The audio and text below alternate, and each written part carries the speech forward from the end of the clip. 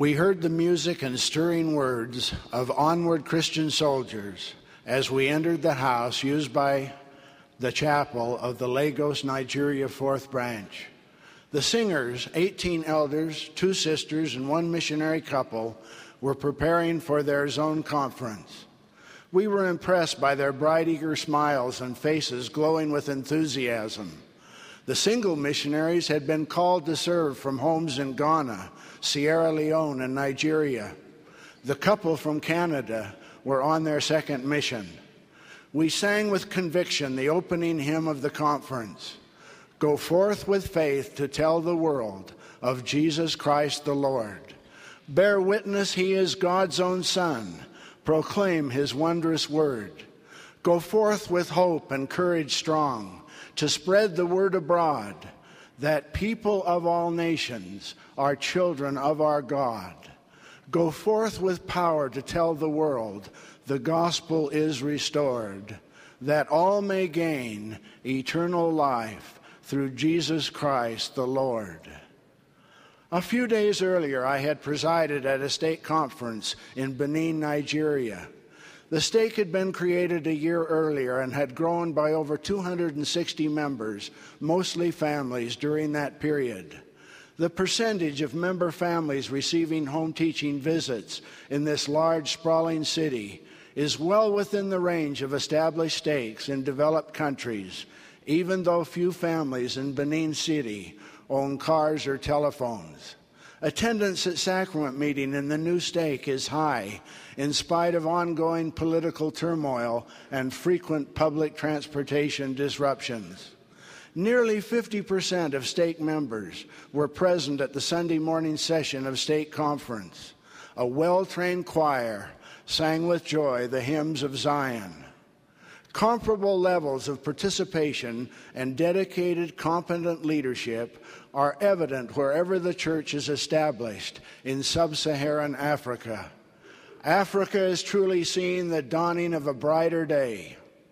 The first stake on the continent was created in South Africa in 1970. There are now 5 stakes in that country. The Johannesburg Temple was dedicated in 1985.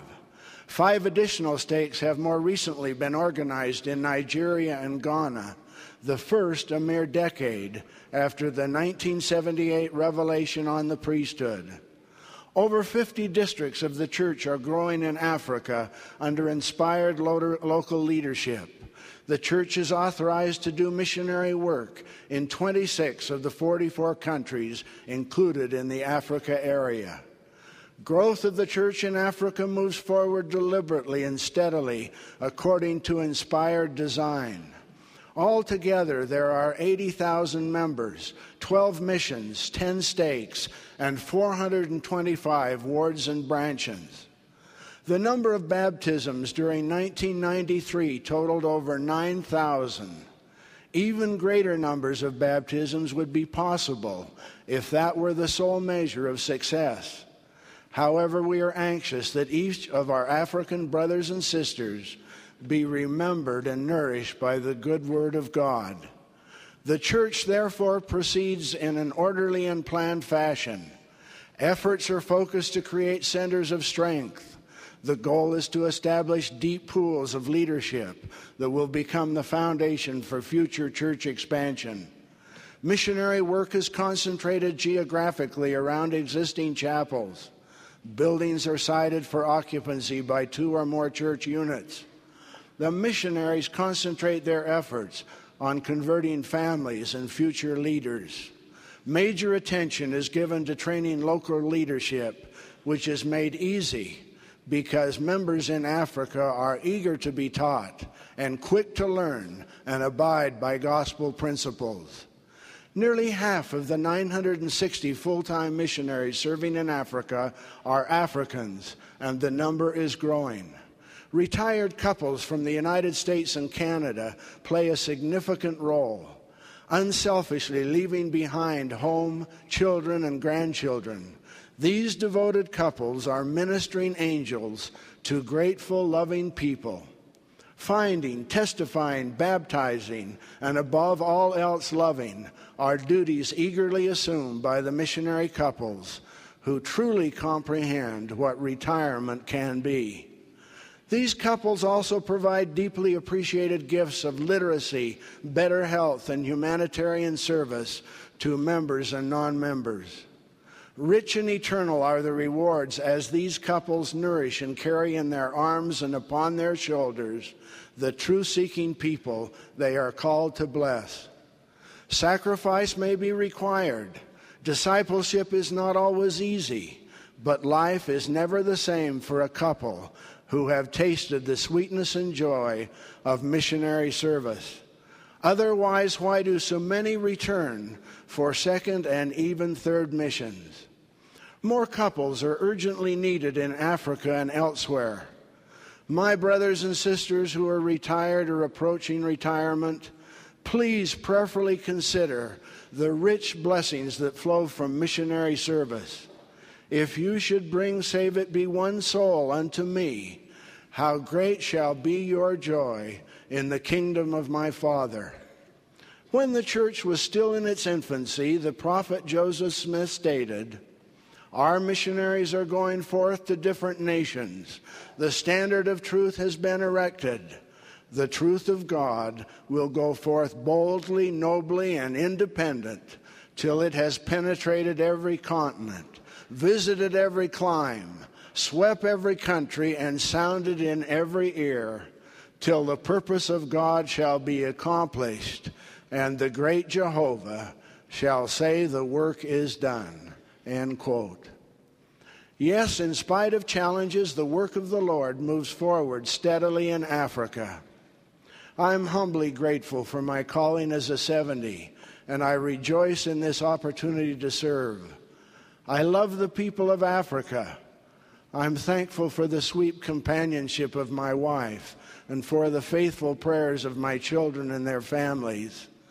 Brothers and sisters, I know that my Redeemer lives and is the Savior of the world, that this is the only true and living church upon the earth, and that President Howard W. Hunter is a prophet of God, and to this I bear solemn witness in the name of Jesus Christ. Amen.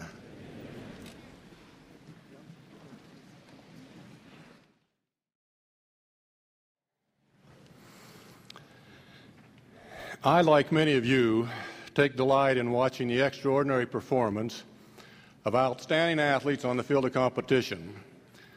It is always a thrill to see the fulfillment of thousands of hours of practice, dedication, and sacrifice manifest through an unusual play, a last-second touchdown pass, a game-winning goal, or pressure-filled free throws.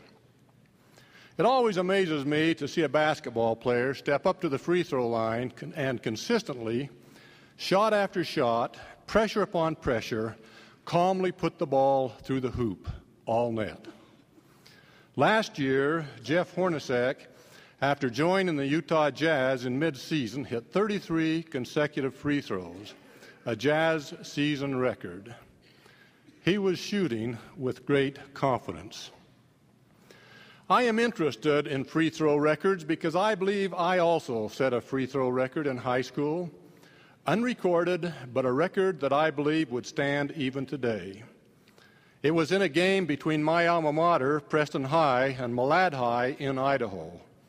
It was played in the old Malad High School gymnasium in 1954. Early in the game, I was fouled in the act of shooting and was awarded 2 foul shots. I calmly stepped to the free throw line, set my toe about 1/8 of an inch from the line, and did my best imitation of my then basketball idol, Bob Cousy, by bouncing the ball twice, spinning it in my hands, taking a deep breath, and shooting. It was a pretty good imitation until I released the ball. I missed both shots. A few moments later, I was again at the foul line going through the same established routine. To my despair, I missed again twice. As fortune would have it, we were only into the game 6 or 7 minutes, and I was at the line missing my 6th and 7th foul shots. As I approached my 9th and 10th shots, I noticed that the basket, which was regulation size at the beginning of the game, was in some magical way beginning to shrink. Each time I came to the line, it got smaller and smaller. My confidence wasn't bolstered much as I saw images of distress in the faces of my teammates and expressions of calm glee and a twinkle in the eyes in my opponents each time I came to the line. By my 15th miss, my arms and legs were frozen stiff. And I could see the basket getting so small that even a softball wouldn't pass through it. When I approached the line to miss my 18th consecutive free throw, the basket seemed about the size of a golf hole, and I knew that even Bob Cousy would not stand a chance. I was not shooting with much confidence. Thankfully, the final buzzer sounded, and my record ceased at 18 consecutive misses, a record not easily achievable, and one I doubt any of you sports enthusiasts have ever witnessed. As I left the court, my confidence was devastated, and ahead of me was the frightening task of getting ready to face the foul line again in an upcoming game. My challenge was not so much related to foul shooting as it was confidence. I am fully aware that when Jeff Hornacek was establishing his record, each time he approached the line, he was full of confidence, and the basket, in its magical way, was getting larger and larger. Confidence, the big difference. As recorded in the 121st section of the Doctrine and Covenants, verse 45, the Lord tells Joseph Smith during his hour of deep despair in Liberty Jail, "Let virtue garnish thy thoughts unceasingly. Then shall thy confidence wax strong in the presence of God, and the doctrine of the priesthood shall distill upon thy soul as the dews from heaven."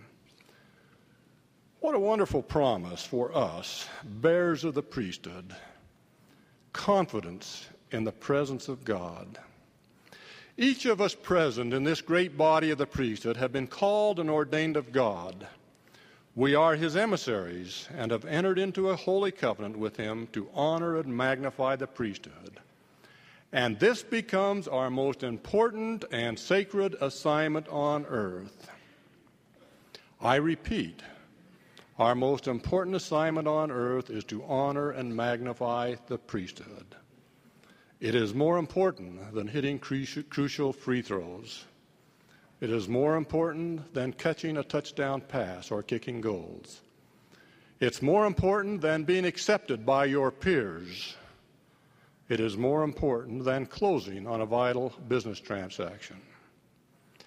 Every time we use the priesthood, whether by assignment or through voluntary acts of service, it is as though we are stepping up to the foul line.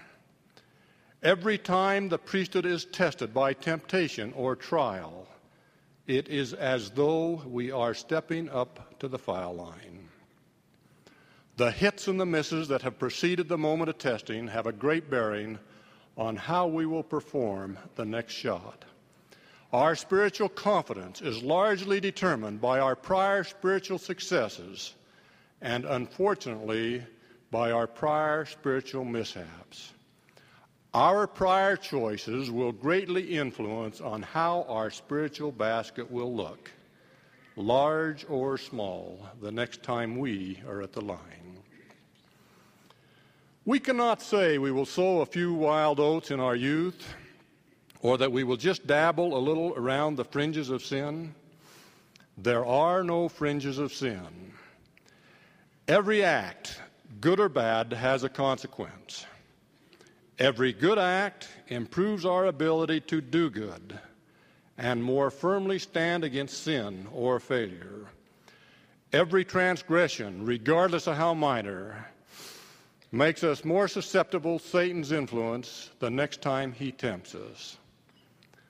Satan takes us an inch at a time, deceiving us as to the consequences of so-called minor sins, until he captures us in major transgressions. Nephi describes this technique as one of pacifying, lulling, and flattering us away until he grasps us in his awful chains, from whence there is no deliverance. There are no fringes of sin. We are constantly shooting our foul shots, and the basket is either getting bigger or, as Satan would have it, smaller. Our confidence is either waxing strong in the Lord or waxing strong in Satan. When Nephi and his brothers were asked to go back to Jerusalem for the plates of brass, Nephi, because of his past experiences and preparation, saw the basket as very large. He knew he could do it. He said, "I will go and do the things which the Lord hath commanded, for I know that the Lord giveth no commandments unto the children of men, save he shall prepare a way for them, that they may accomplish the thing which he commandeth them." On the other hand, Laman and Lemuel, who already had a history of complaining and neglecting their responsibilities, saw the basket as very small and thus rebelled. Laman and Lemuel did not have the faith or confidence that comes from righteous preparation. They did not believe they could make the shot. When David went to battle against Goliath, he was discouraged by Saul, who reminded him that he was just a child and was not able to go against this giant Goliath. David replied, "Thy servant kept his father's sheep, and there came a lion and a bear, and took a lamb out of the flock. And I went out after him, and smote him, and delivered it out of his mouth." David had made his previous foul shots, and he saw the basket as very large. When Joseph Smith went into the Grove of Trees, when he began the translation of the Book of Mormon, and when he organized the church with just 6 members, his confidence was strong in the Lord. The Savior talked about teaching line upon line and precept upon precept. This is also how we prepare ourselves and to magnify our calling, act upon act, and deed upon deed. Each good act makes the basket larger and prepares us to further magnify our callings. When you young Aaronic priesthood bearers administer and pass the sacrament worthily and reverently, the view of the basket becomes a little larger, as does your confidence in the Lord and your ability to act in righteousness. For those of you who have withstood so-called minor temptations, your ability to overcome Satan in the moments of major testing becomes easier. For those of you who have developed a relationship with your Heavenly Father and the Savior through Scripture study and prayer, your basket is large and your confidence waxes strong. I am acutely aware that each of us sees our own basket as a different size. Some may feel as though they are on a string of 18 consecutive misses, and the basket they are now shooting at is very diminished. I have known men, young and old, whose previous decisions or actions have caused them to lose confidence in themselves and in the Lord. It was as though their arms and legs were frozen stiff, and the task of breaking the cycle of sin or failure seemed almost insurmountable. But a true understanding of the Savior's mission lets us know that through true repentance, our baskets can be restored to regulation size. Every wise choice, every responsible exercising of the priesthood, and every act of service enhances our confidence in the Lord. Brethren of the priesthood, let us hit our foul shots. let's do our duty every single time we step to the line, that our confidence may wax strong in the presence of God, that the doctrine of the priesthood may distill upon our souls as the dews from heaven. For we are the priesthood of God. This I humbly testify in the name of Jesus Christ. Amen.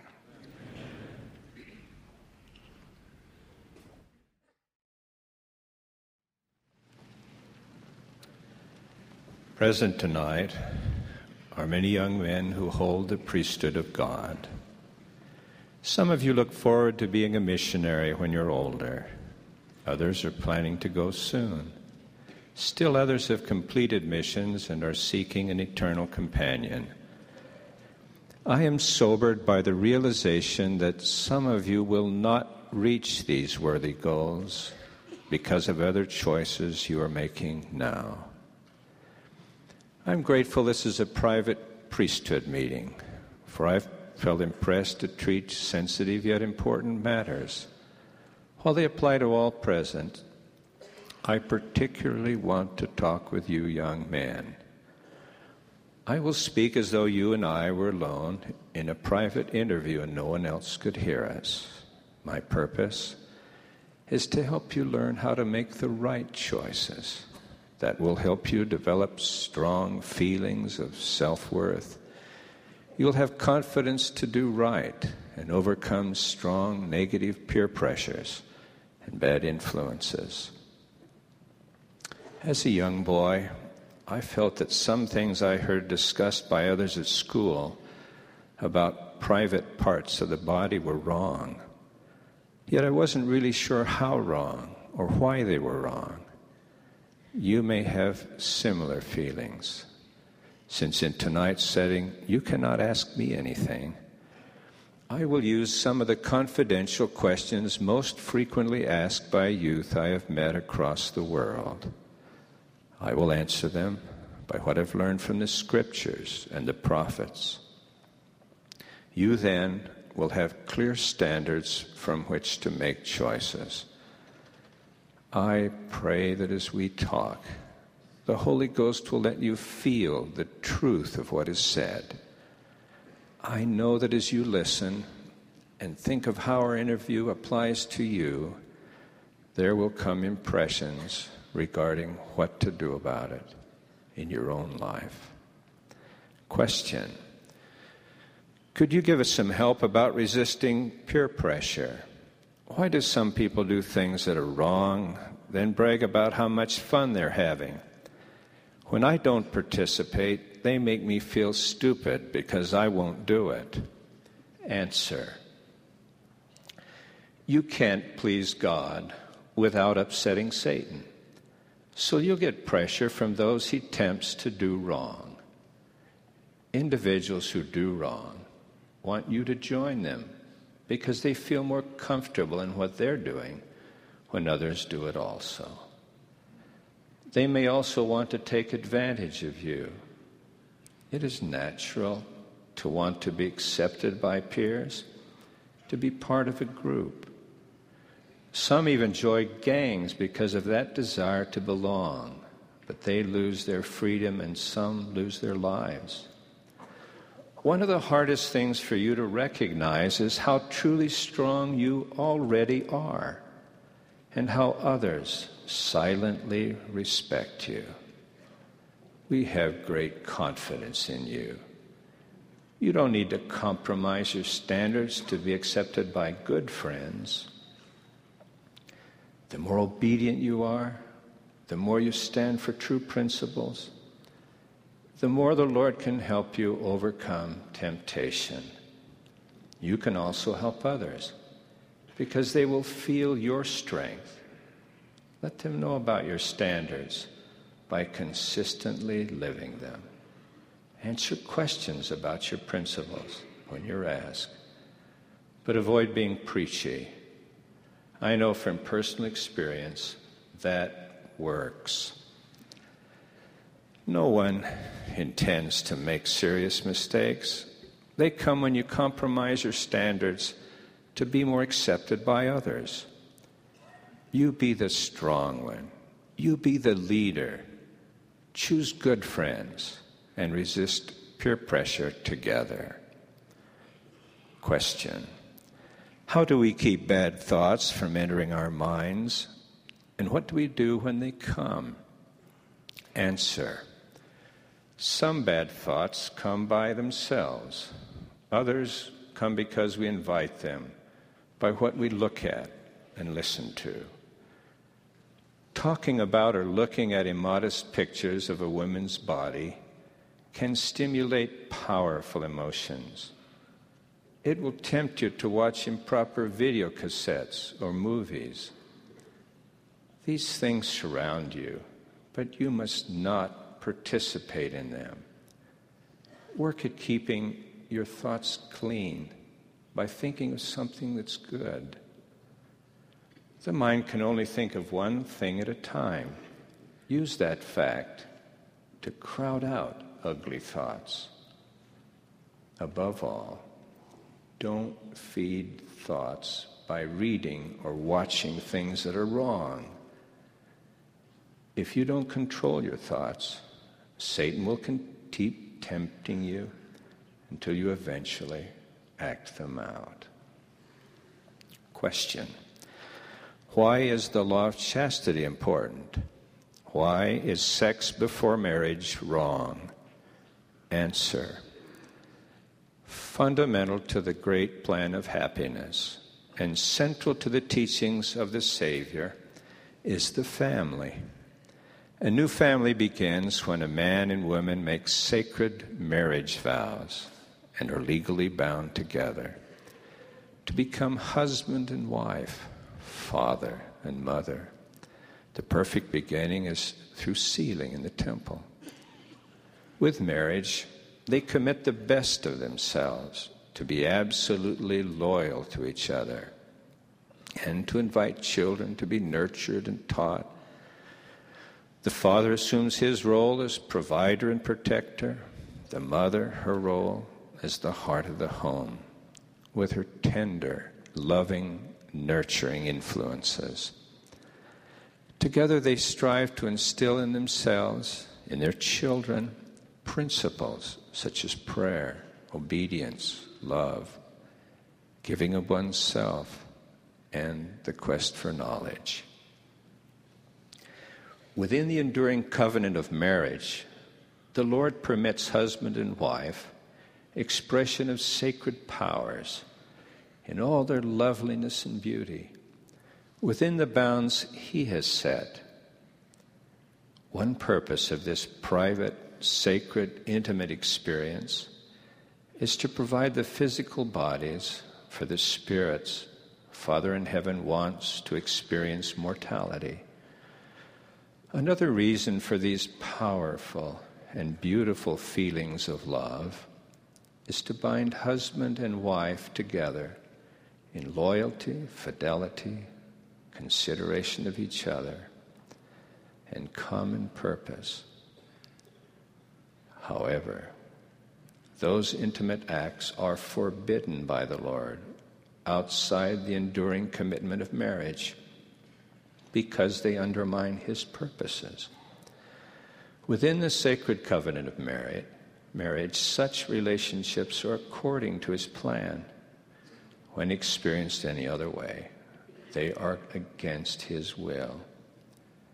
They cause serious emotional and spiritual harm, even though participants do not realize that is happening now. They will later. Sexual immorality creates a barrier to the influence of the Holy Spirit with all its uplifting, enlightening, empowering capabilities. It causes powerful physical and emotional stimulation. In time, that creates an unquenchable appetite that drives the offender to ever more serious sin. It engenders selfishness and can produce aggressive acts such as brutality, abortion, sexual abuse, and violent crime. Such stimulation can lead to acts of homosexuality and they are evil and absolutely wrong. Sexual transgression would defile the priesthood you now hold, sap your spiritual strength, undermine your faith in Jesus Christ, and frustrate your ability to serve Him. Consistent, willing obedience increases your confidence and ability.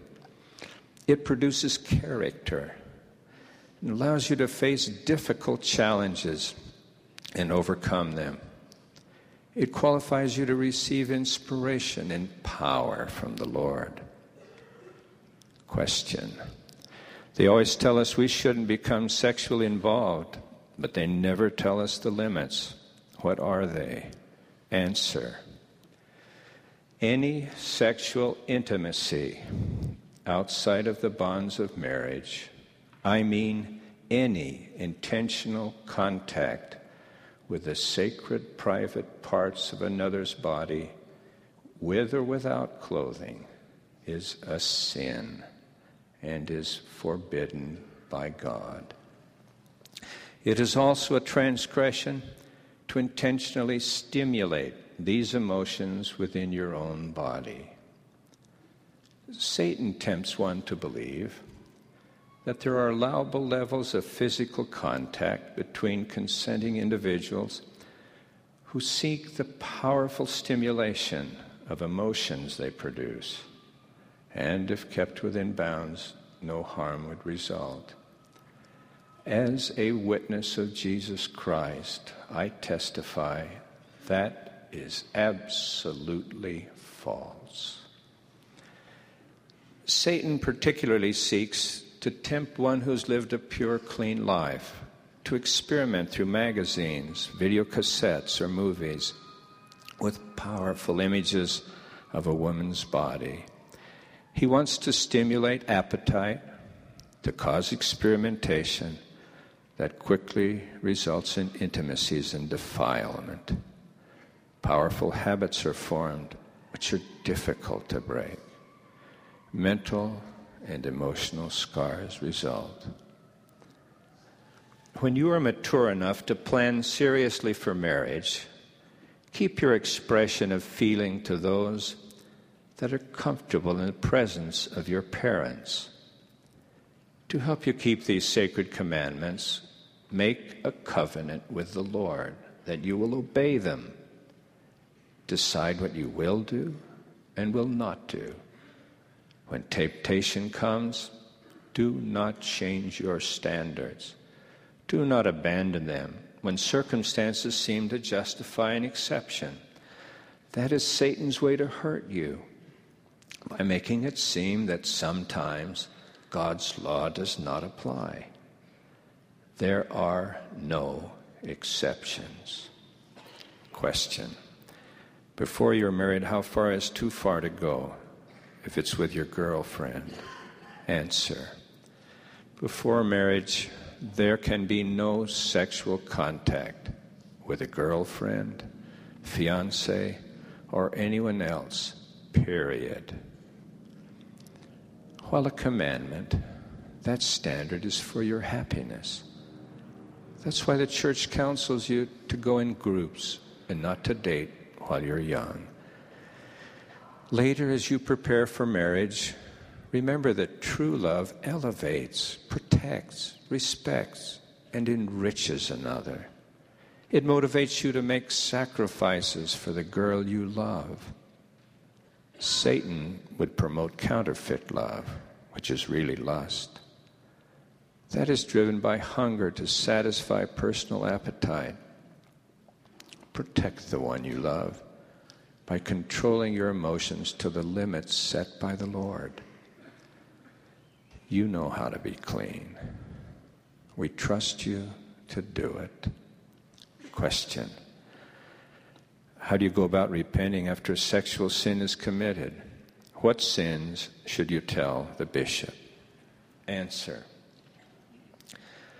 All of the sexual transgressions we have discussed require sincere repentance with the participation of the bishop. Should you have done any of this, repent now.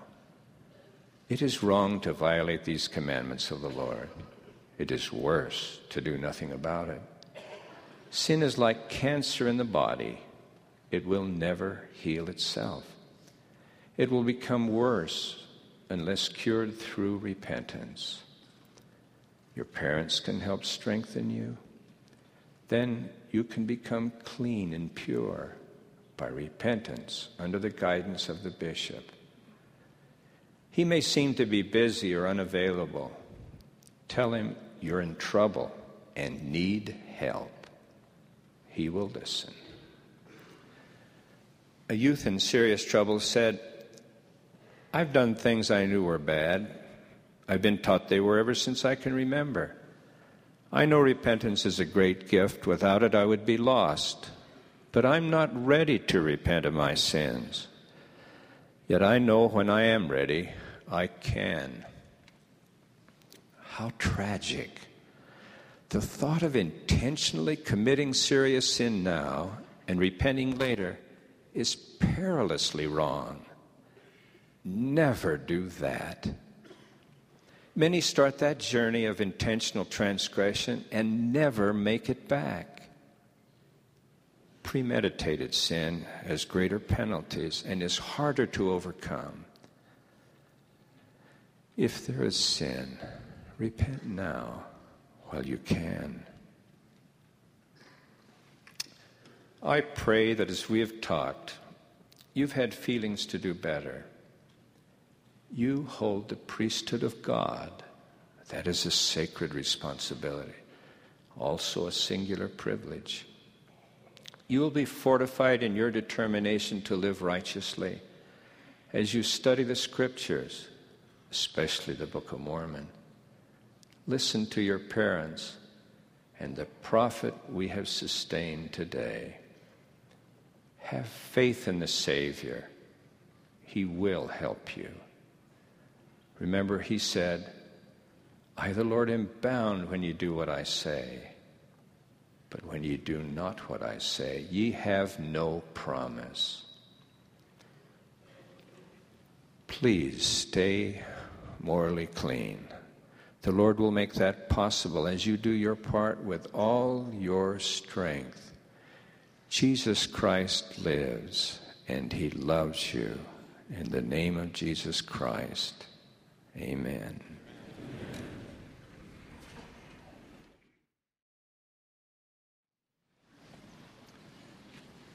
As I raised my arm this morning, I raised my voice this afternoon to gladly sustain President Hunter.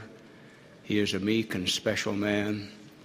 And as we've heard from two new apostles whom we sustained this morning in their testimonies this afternoon, I rejoice again, as I do in two outstanding new 70s and in some special sister leaders.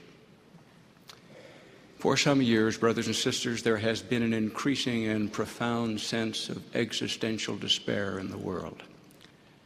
This mortal hopelessness both reflects and affects much of mankind. Whether tribal or national, wars constitute the continued experience of 20th century man.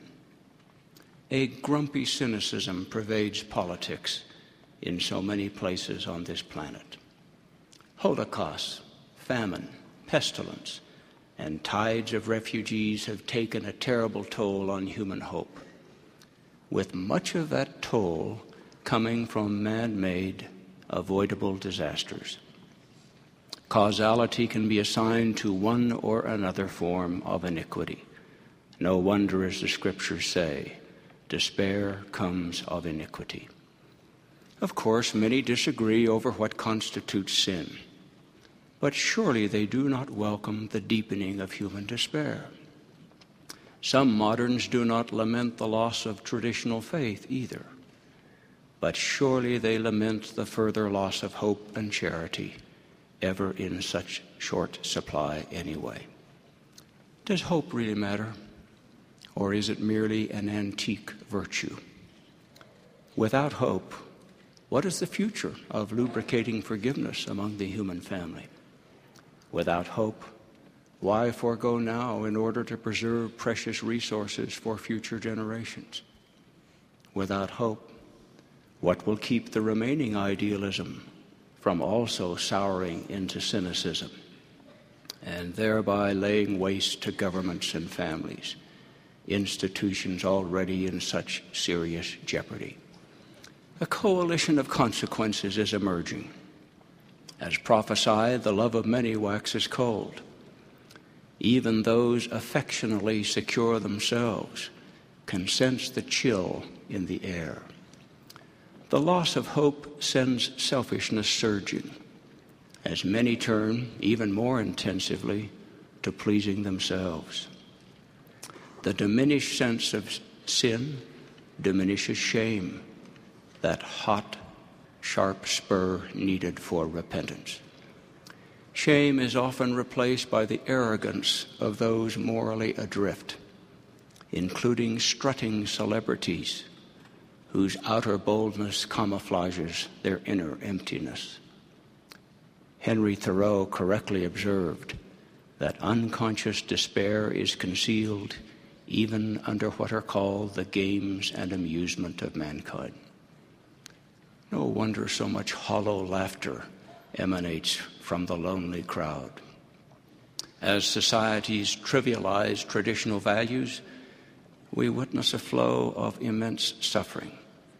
We anguish, for instance, over what happens, including to the unborn who cannot vote, to children at risk, and we weep over children having children and children shooting children. Often, secular remedies to these challenges are not based on spiritual principles. To borrow a metaphor, secular remedies resemble an alarmed passenger traveling on the wrong train who tries to compensate by running up the aisle in the opposite direction. Only the acceptance of the revelations of God can bring both direction and correction, and in turn bring a brightness of hope. Real hope does not automatically spring eternal, unless it is connected with eternal things. What is it that ye shall hope for? Moroni wrote. Behold, I say unto you that ye shall have hope through the atonement of Christ. From this triumphal act, resulting in the eventual resurrection of all mankind, so many lesser hopes derive their significance. Prophets have always had and taught ultimate hope in Christ. Jacob wrote, we knew of Christ, and we had a hope of his glory many 100 years before his coming, and also all the holy prophets which were before us. You and I can be repeatedly reassured concerning this grand hope by the Comforter, who teaches us the truth about things as they really are and really will be. Such hope constitutes the anchor to the soul. Such hope is retained through faith in Christ. In contrast, a resurrectionless view of life produces only proximate hope. Having ultimate hope does not mean we will always be rescued from proximate problems, but we will be rescued from everlasting death. Meanwhile, ultimate hope makes it possible to say the three words used centuries ago by three valiant men. They knew God could rescue them from the fiery furnace if he chose, but if not, they said, they would still serve him. Unsurprisingly, the triad of faith, hope, and charity, which brings us to Christ, has strong and converging linkage. Faith is in the Lord Jesus Christ. Hope is in his atonement. And charity is the pure love of Christ. Each of these attributes qualifies us for the celestial kingdom. Each, first of all, requires us to be meek and lowly. Faith and hope are constantly interactive and may not always be precisely distinguished or sequenced. Though not perfect knowledge either, hope's enlivened expectations are with surety true. In the geometry of restored theology, hope has a greater circumference than faith. If faith increases, the perimeter of hope stretches correspondingly. Just as doubt, despair, and desensitization go together, so do faith, hope, and charity. The latter, however, must be carefully and constantly nurtured, whereas despair, like dandelions, needs so little encouragement to sprout and spread. Despair comes so naturally to the natural man. Souls can be roused and rallied by hope's reveille as by no other music. Even if comrades slumber or desert, lively hope performs like a reconnoitering scout out in advance of God's columns. There is hope smiling brightly before us. Hope caused disciples to go quickly and expectantly to an empty garden tomb. Hope helped a prophet to see rescuing rain in a distant cloud which appeared to be no larger than a man's hand. Significantly, those who look forward to a next and better world are usually anxiously engaged in improving this one, for they always abound in good works. Thus, real hope is much more than wishful musing. It stiffens, not slackens, the spiritual spine. It is composed, not giddy, eager without being naive, and pleasantly steady without being smug. Hope is realistic anticipation taking the form of determination, a determination not merely to survive, but to endure well to the end. While weak hope leaves us at the mercy of our moods and events, brightness of hope produces illuminated individuals. Their luminosity is seen, and things are also seen by it. Such hope permits us to press forward even when dark clouds oppress. Sometimes in the deepest darkness, there is no external light, only an inner light to guide and to reassure. Though anchored in grand and ultimate hope, some of our tactical hopes are another matter. We may hope for a pay raise, a special date, an electoral victory, or for a bigger house, things which may or may not be realized. Faith in Father's plan gives us endurance even amid the wreckage of such proximate hopes. Hope keeps us anxiously engaged in good causes, even when these appear to be losing causes. Hope helps us to walk by faith, not by sight. This can actually be safer. When unaided spiritually, natural sight often shrinks from the odds. It is immobilized by improbabilities. Mauled by his moods and intimidated by his fears, the natural man overreacts too, while hope overrides the disappointments of the day. Hope is particularly needed in the hand-to-hand combat required to put off the natural man. Giving up on God and on oneself constitutes simultaneous surrender to the natural man. Daily hope is vital, since the winter quarters of our lives are not immediately adjacent to our promised land either. An arduous trek still awaits, but hope spurs weary disciples on.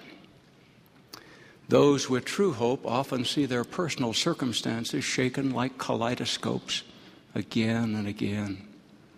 Yet with the eye of faith, they still see divine pattern and purpose. By pressing forward, we can stand on what was yesterday's horizon, thereby drawing hope from our own experiences. Hence, Paul described how tribulation worketh patience, and patience experience, and experience hope. Therefore we sing, we have proved him in days that are past. Hope feasts on the words of Christ, written for our learning, so that having all these witnesses, through the comfort of the Scriptures, we might have hope. We sing, too, of how more holiness involves having more hope in His Word. Genuine hope is urgently needed in order to be more loving, even as the love of many waxes cold, more merciful, even when misunderstood or misrepresented, more holy, even as the world ripens in iniquity, more courteous and patient, in a coarsening and curt world, and more full of heartfelt hope, even when other men's hearts fail them. Whatever our particular furrow, we are to plow in hope without looking back or letting yesterday hold tomorrow hostage. Hope can be contagious, so we are to be ready always to give an answer to every man that asketh the reason for the hope that is in us. If, said Brother Brigham, we do not impart knowledge to others and do good, then we will become contracted in our views and feelings. Despair is contraction at the end of its journey.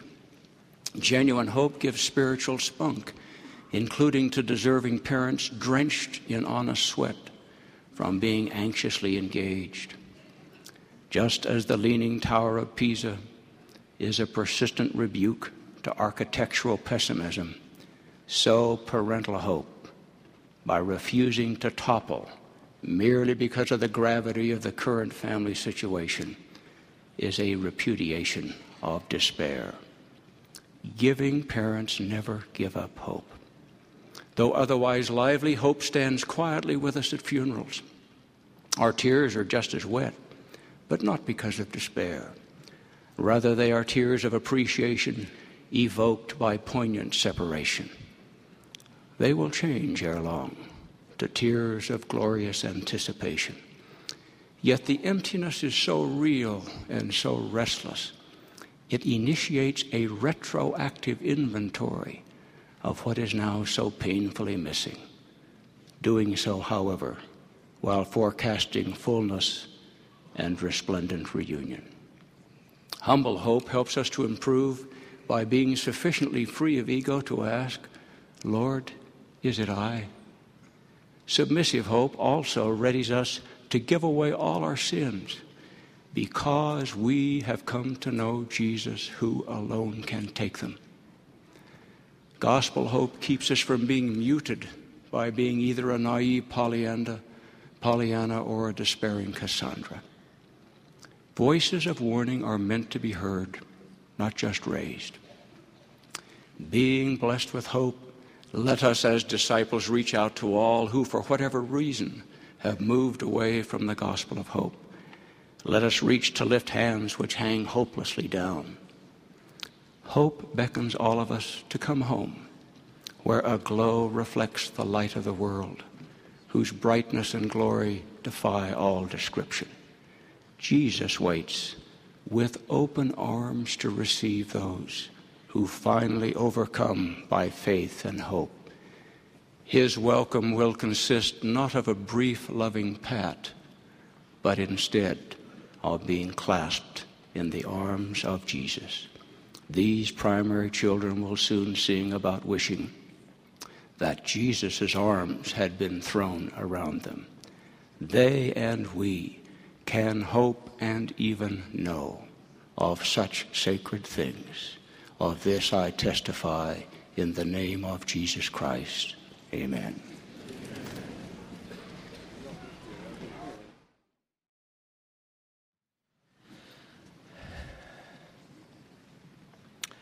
My beloved brothers and sisters, this is obviously my first opportunity to stand before you since the events of June 23rd altered the course of my life and my service forever. That was exactly 100 days ago, and every one of those days I have prayed to be worthy of and equal to this sacred responsibility. Perhaps you can understand the immense personal inadequacy I feel and the deep, often painful examination of my soul I have experienced. Obviously, my greatest thrill and the most joyful of all realizations is that I have the opportunity, as Nephi phrased it, to talk of Christ, rejoice in Christ, preach of Christ, and prophesy of Christ, wherever I may be and with whomever I may find myself, until the last breath of my life is gone. Surely there could be no higher purpose or greater privilege than that of special witness of the name of Christ in all the world. But my greatest anxiety stems from that very same commission. A line of Scripture reminds us with searing understatement that they which preach the gospel should live the gospel. Beyond my words and my teachings and spoken witness, my life must be part of that testimony of Jesus. My very being should reflect the divinity of this work. I could not bear it if anything I might ever say or do would in any way diminish your faith in Christ, your love for this church, or the esteem in which you hold the holy apostleship. I do promise you, as I have promised the Lord and these my brethren, that I will strive to live worthily of this trust, and I will serve to the full measure of my ability. I know I cannot succeed without the guidance of the Master, whose work this is. On occasion, the beauty of his life and the magnitude of his gift comes to my heart with such force that, as a favorite hymn says, I scarce can take it in. The purity of his life, his mercy and compassion for us, have led me again and again to bow in humble adoration and there proclaim, my God, how great thou art. I wish to thank my beloved wife, Pat, and our heaven-sent children for their prayers and their love, not only through these recent weeks, but always. My wife has the purest faith and deepest spirituality that I know. Never in her entire life has she sought her own reward or pursued a selfish motive. As Mark Twain's Adam said of his Eve, so I say of her, wherever she was, there was paradise. And to each of our children, I say, thank you for being the kind of person I prayed at your birth you would become. It is high privilege indeed when a father's best friends and noblest examples are his children.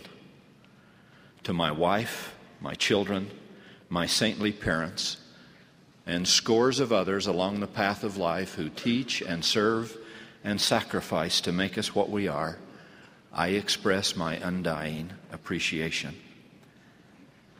If I may, I wish to bear personal witness to two kinds of miracles which I have seen in the process of coming to this new office.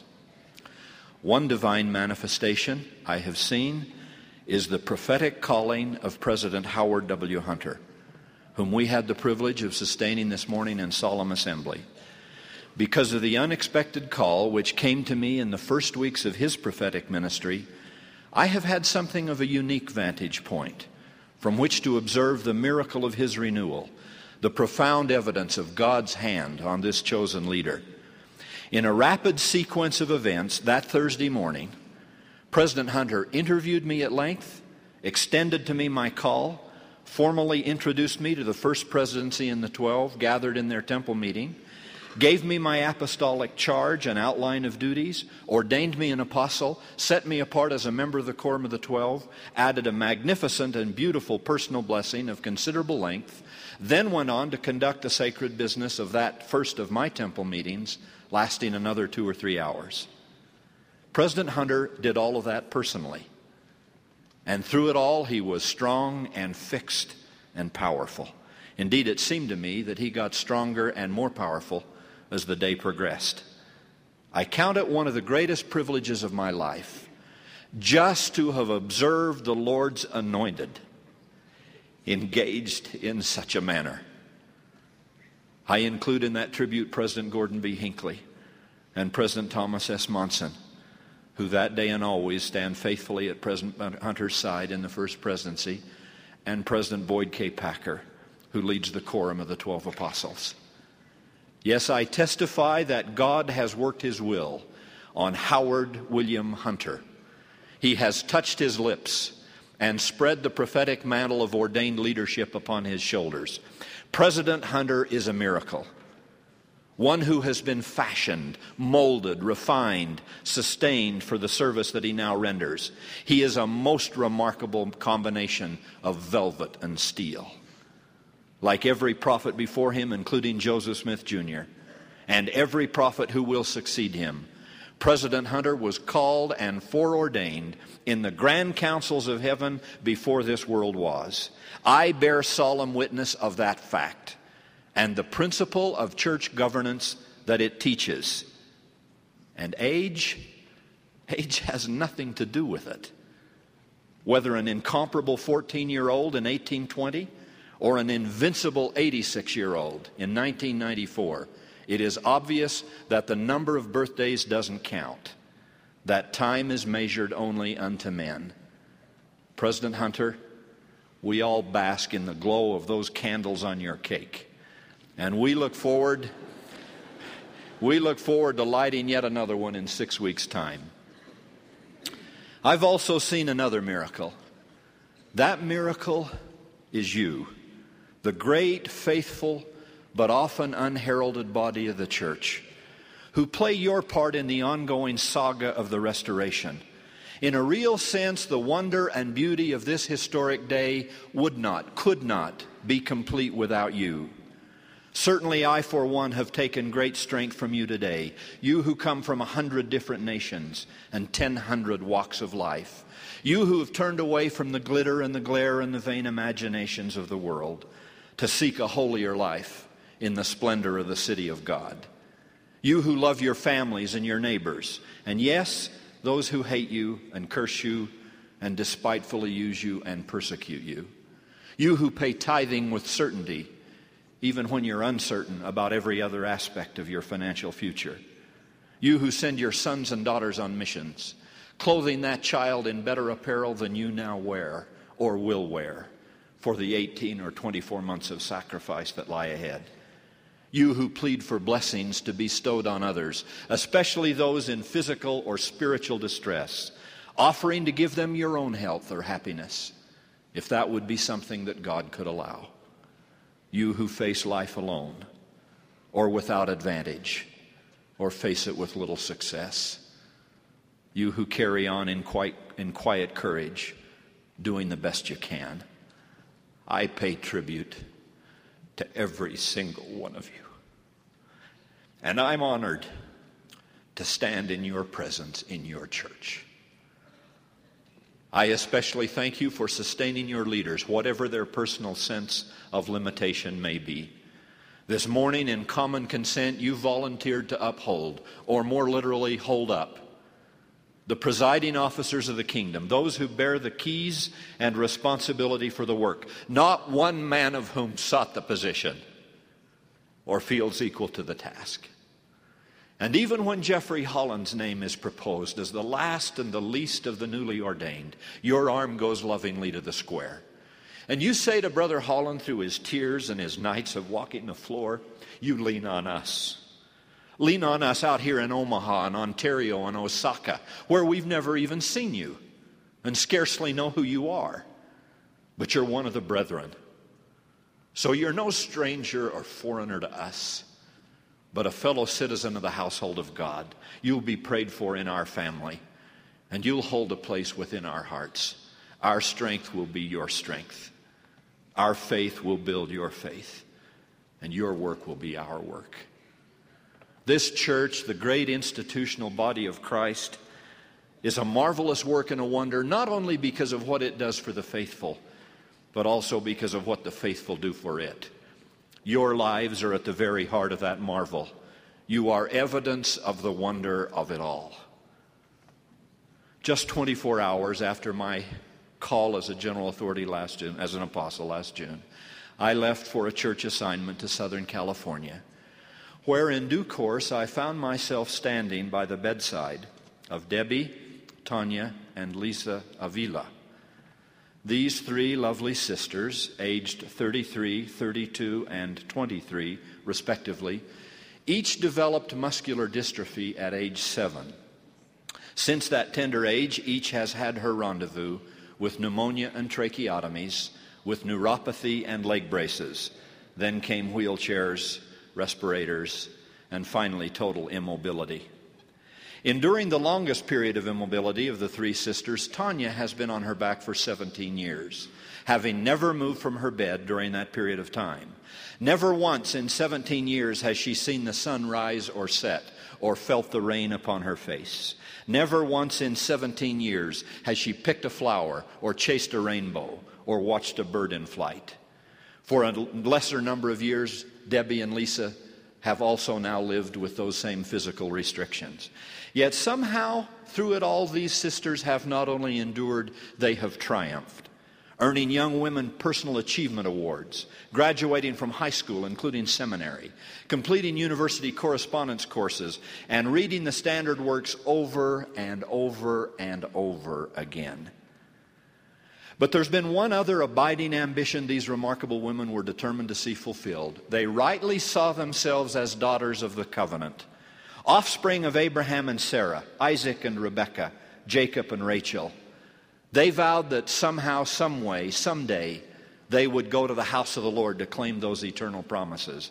And now even that has been accomplished. It was the most thrilling and fulfilling day of my life, Debbie said. I truly felt I was home. Everyone was so gracious and helpful with the innumerable and seemingly insurmountable arrangements that had to be made. But never in my life have I felt more loved or more accepted. Of her experience, Tanya said, "The temple is the only place I have ever been where I felt truly whole. I've always felt I was a daughter of God, but only in the temple did I understand what that truly meant. The fact that I went through the experience lying horizontally with a respirator took absolutely nothing away from this sacred experience." Elder Douglas Collister, who along with the presidency and workers of the Los Angeles Temple assisted these sisters in making their dream come true, said to me, there they were, dressed in white, long black hair falling down nearly to the floor from their horizontal position, eyes filled with tears, unable to move their hands or any other part of their body except their head, savoring, absorbing, cherishing every word, every moment, every aspect of the temple endowment. Debbie would later say of the experience, "I know now what it will be like to be resurrected, surrounded by heavenly angels and in the presence of God." 1 year after her own endowment, Debbie Avila made her way back to the temple, again with staggering special arrangements and assistance, to do the work for her beloved grandmother, who had literally given her life in the care of these three granddaughters for 22 consecutive years without reprieve or respite or exception. Sister Esperanza Lamelas cared for these three day and night. Virtually every night for 22 years, she awakened each hour on the hour to physically turn each child so that she would be comfortable in her sleep and avoid the problem of bed sores. In 1989, at age 74, her own health now broken, she died, having given new meaning to the prophet Joseph's invitation to waste and wear out our lives, doing all things that lie within our power for the benefit of the rising generation and all the pure in heart. The ongoing miracle of the restoration, covenants, temples, quiet, unsung Christian living, the work of the kingdom done with worn hands, weary hands, hands which in some cases cannot be raised to the square, but which are surely sustaining hands in every holy and sacred sense of the word. Let me close. The 1650s were a terrible time in England. The Puritan revolutionaries had executed a king, and political life, including Parliament, was in total chaos. A typhus epidemic turned the whole island into a hospital. The Great Plague, followed by the Great Fire, would turn it into a morgue. In Leicestershire, near where Sister Holland and I lived and labored for 3 magnificent years, there's a very small church with a plaque on the wall which reads, "In the year of 1653, when all things sacred were either demolished or profaned, Sir Robert Shirley built this church whose singular praise it is to have done the best things in the worst times and hoped them in the most calamitous. To have done the best things in the worst times and to have hoped them in the most calamitous. Those are lines I would use to praise the prophets and the faithful members of the Church of Jesus Christ down through these years. Legions of the quietly heroic in every decade of the dispensation, led by the Lord's anointed, whose arms can also grow weary and whose legs are sometimes weak.